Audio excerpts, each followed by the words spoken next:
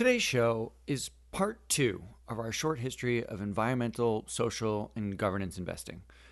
If you haven't listened to part 1, I'll sum it up briefly for you now. For nearly 3,000 years, ESG investing was the quest for information, a quest to find out more about what a company does and how it does it, all in an effort to understand if that company fit in your belief system. But about 10 years ago, ESG changed. And that's mostly because information changed. There was enough information where suddenly you could make all sorts of decisions using ESG data. And now, ESG investing isn't just a singular quest for information anymore. It's more like a choose your own adventure.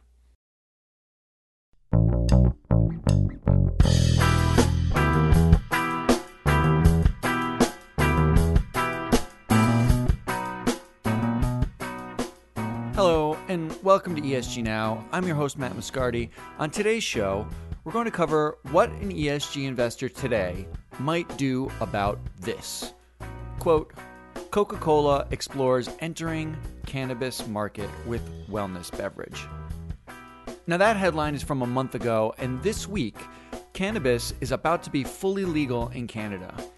And some of the biggest companies in the world, they're all watching. ESG data today lets us see some very different paths if you're considering a headline like this. So today's story, you choose your adventure in 3 paths. When soda meets marijuana.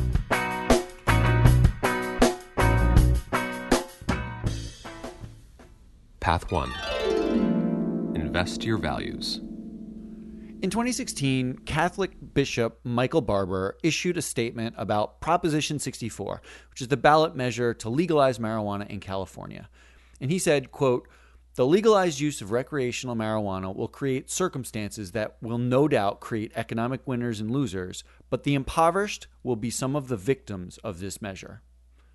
Now, Proposition 64 passed, and 1 month from now, there are 4 more states where decriminalizing cannabis is on the ballot in some form. It would bring the total to 10 states in the United States if they all pass. And as of next week, Canada is set to legalize marijuana across the entire country. In the past, if you were a socially conscious investor, this might have been a problem. If you were trying to vote your morals with your investment dollar, you may not have known which companies were selling cannabis in some form. But that definitely isn't the case anymore. Companies are now disclosing more and more what their potential exposure to cannabis is. So we're trying to find all the different products that could be tied to cannabis in one form or the other, whether it be smokable products, whether it be edibles, the old pot brownies, or whether it could be newer products that are used for medicinal use. That was Joseph Williams, our senior analyst covering business screens for clients looking to avoid all types of different businesses in their portfolio. If you remember from last week, we talked about the challenge of figuring out whether a company in the 1970s manufactured Agent Orange. And today, the data we have actually captures 47 different business types that some investors look to avoid. 47.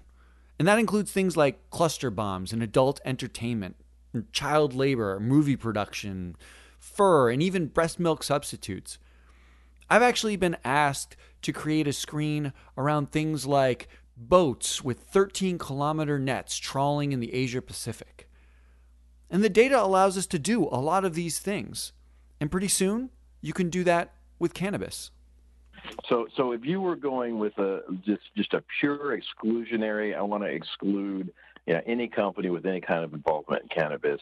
Right now, we're looking at about 57 companies that are either producing a cannabis-related product or are retailing cannabis-related product. And actually, looking at what we captured so far, the majority of the retailers are also the producers. I think there may be 1 or 2 that are only involved in the retail of the products. So that's it. If you want to get rid of cannabis, get rid of those 57 companies and problem solved. Well, yes and no. Because I'm going to ask you something that I'm sure at some point in your life, your slacker cousin asked you at a party once. How much cannabis is too much cannabis? Because let's say Coca-Cola launches a wellness beverage and they use cannabidiol. Does it matter that it's not the kind of cannabis that your cousin's probably using at that party? Or does it matter that Coca-Cola only ends up making less than 1% of its revenue from this hypothetical drink line? And what about medicinal marijuana? Because of the 57 companies that Joseph mentioned, nearly 2/3 actually exclusively make medicinal marijuana, not recreational. So an investor choosing this path, they actually have a lot of decisions to make. Investors don't really know exactly how to handle this issue yet. Should cannabis be treated, for instance, in a similar way as more traditional sin stocks? Hey, alcohol is an intoxicant. Cannabis can be an intoxicant, depending on exactly what is in the products that people are ingesting. So, should it be treated as a sin stock, or should it be treated as an opportunity? An opportunity is exactly what our second path is all about. Path 2. Invest for the money. In 2017, Grandview Research released a paper estimating the global cannabis trade could be more than $140 billion by 2025. And while maybe $1 billion of that is your slacker cousin, there are much bigger players that think this is a real opportunity. Quote, Bank of America, Goldman Sachs get behind Constellation Brands' cannabis play. And that headline is from 2 months ago, and it's about Constellation Brands, the parent company of beers like Corona, who secured $4 billion in financing to take a stake in a Canadian marijuana company. And this is the context for Coca-Cola. The market for cannabis is new, and it's growing exponentially fast. And getting in early might be a big advantage.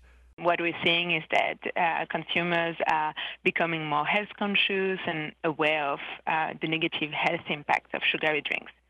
So what do they drink instead? It's tea or coffee, protein, wellness drinks, or bottled water. That was Leslie Swingadoe. She's a frequent guest on our podcast, and she covers the consumer goods industry. So Coca-Cola might have a big opportunity in a new wellness drink because that's what consumers want now. But they might also have other reasons to diversify away from soda, because it's not just consumers moving on from sugar. It's actually regulators that are making it harder on soft drinks too. So a growing number of countries or cities have decided to introduce a sugar tax on sweetened drinks. And basically the debate has been much more intense around the negative health impact of sugary drinks. I mean, just to give you some examples, in Berkeley, which is one of the cities in the U.S. that passed a sugar tax, the consumption of soda declined by 21% among minority and low-income consumers.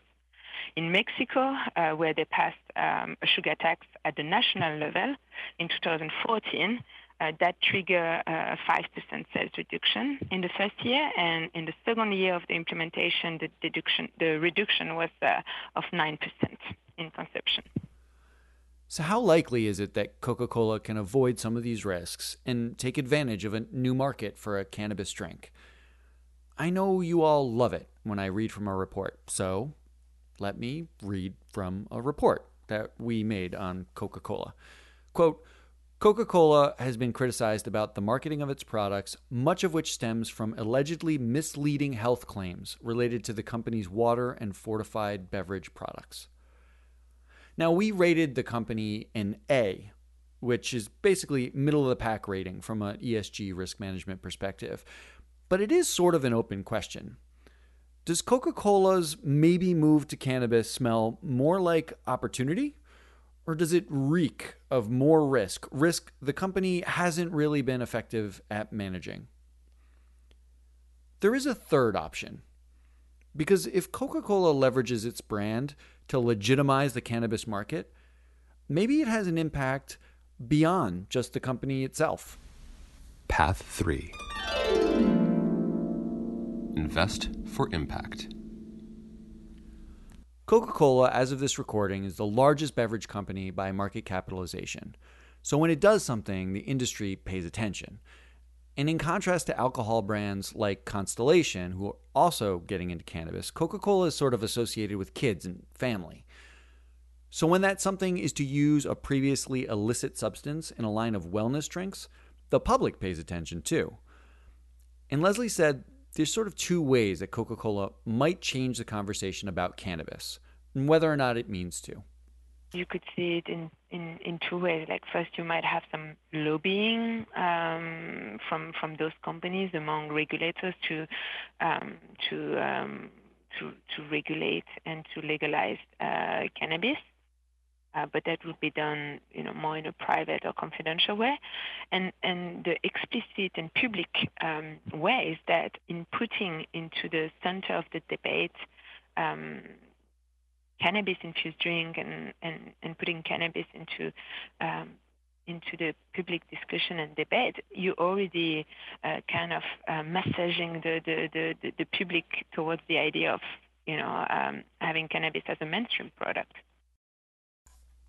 So those two things, lobbying and mainstreaming, a brand like Coca-Cola could have some serious influence over.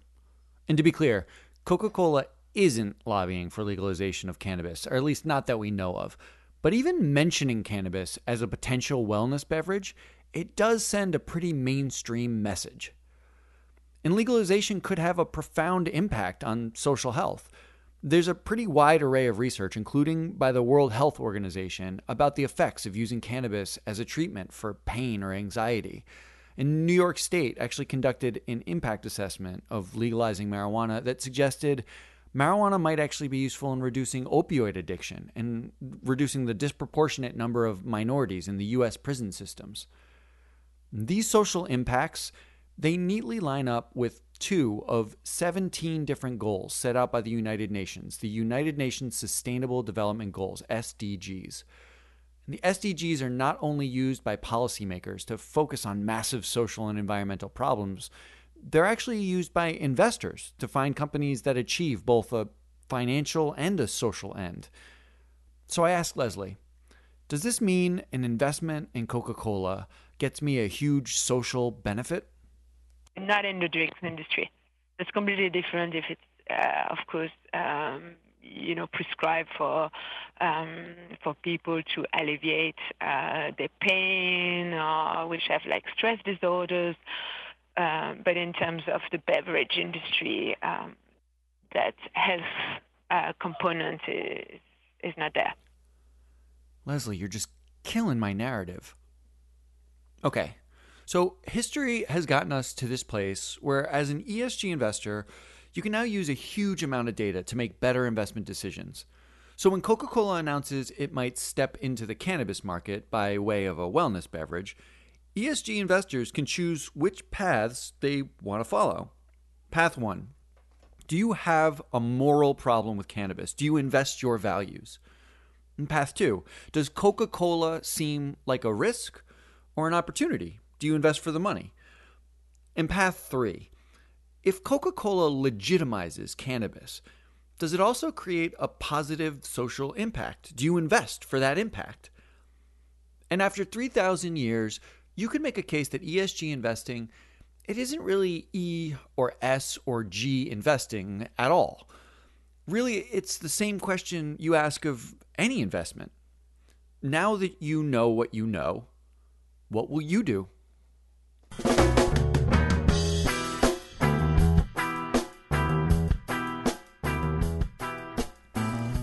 That's our show today, the second part of our short history of ESG. If you haven't heard the first part, go back. It's on iTunes. You can get it now. I want to thank Joseph Williams and Leslie Swingado for their help, and thanks to Marco Santiago for his voiceover work. I could listen to his dulcet tones all day long. I'm your host, Matt Moscardi, and next week, we're taking a week off, but we'll be back in a few weeks with some new episodes, including some fun stuff for Halloween. If you like what you hear, please do subscribe and rate us. We're on iTunes and Stitcher and Google, most places you can get your podcasts. Just search for ESG Now. And we'll be back soon with more stories. Thanks for listening.